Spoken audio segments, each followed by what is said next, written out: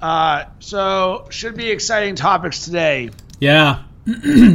I wanted to start with my thoughts on the Royal Rumble since it's relevant. Right. Because I know we talked about the WWE in the past, and it was super interesting to experience it. I don't watch wrestling anymore. I did as a kid. Right. But a friend of mine is bootlegging his brother's password. So he's like, hey, you want to come over to the Rumble? I got the WWE Network. And I was like, sure, why not? What's better than the Rumble? So I was looking at it from a unique angle, and I sent you the image of what KFC was doing. I saw. And then a little bit later, KFC had what would almost be like a native ad where two of the wrestlers ended up doing like a wrestling vignette around the Golden Crispy Chicken. Right. Okay. Interesting. Which I thought was an interesting integration. We might as well just roll this bad boy into the OTR as we speak now. Why not? Sure. So what I really liked was the masterful integration of storytelling that they did. So you had the Royal Rumble, and then they went back and did some nostalgia and added some statistics. Where were the numbers that were most successful in terms of people winning? Which numbers haven't won? And they really weaved this storyline. And then at one point they were showing something that happened last week with Triple H. And then 1 minute later, he was on Facebook Live talking about it. Interesting. So I was like, ooh, look at that integration there. Yep, smart. And then the number one thing that we talk about is engagement. And these wrestlers all have their own little shtick. And once someone gets on the mic, the crowd knows exactly what to do. They were finishing these guys' words, sentences and words. Sentences. They were finishing their sentences. It was ridiculous. Right. Like, it was almost like a European soccer match of engagement. So at one point, the lights went off, and everybody took out their cell phone flashlight. Like the whole place with nobody telling them what to do. It was incredible, the level of storytelling and engagement that the WWE had. That's cool, man. That's really cool. So they certainly set the bar for me on that.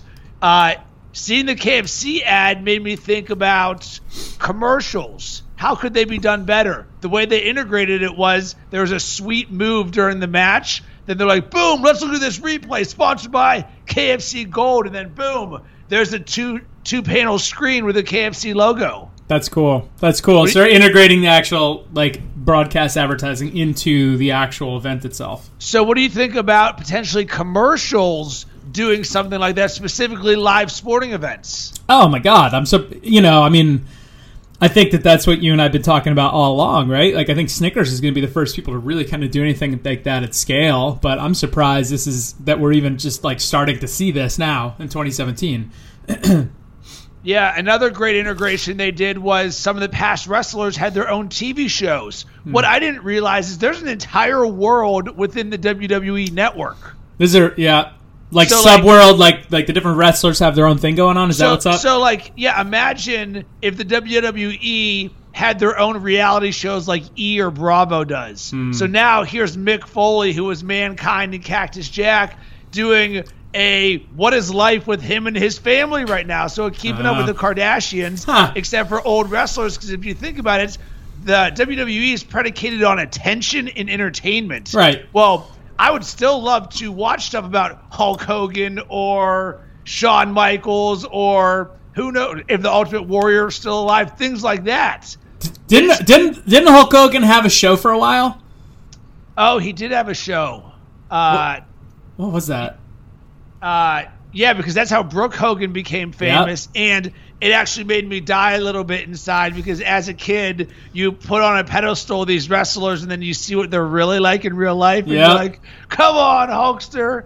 But I guess my takeaway from all of this is just I see the WWE as the gold standard for storytelling and social integration in what they do. So if anybody wants to learn as a brand how to get better at engaging your audience, creating stuff that your fans want. Just dissect everything the WWE does because it was fascinating. It really is, man. I mean, I'm not a fan, and even growing up, like I had a lot of friends who were super fans of WWE, WWF back then. I never really was, but I was at least around it. I knew of it, and then I think I even mentioned on one of the shows that I'd had a friend of mine's really good friends, a big producer over there, and got a whole tour of their facility years ago in Connecticut, and it's unbelievable. I mean, they've been ahead of their time as far as content and integration and entertainment has been concerned for like decades. Like they've been doing it right forever, which is pretty cool.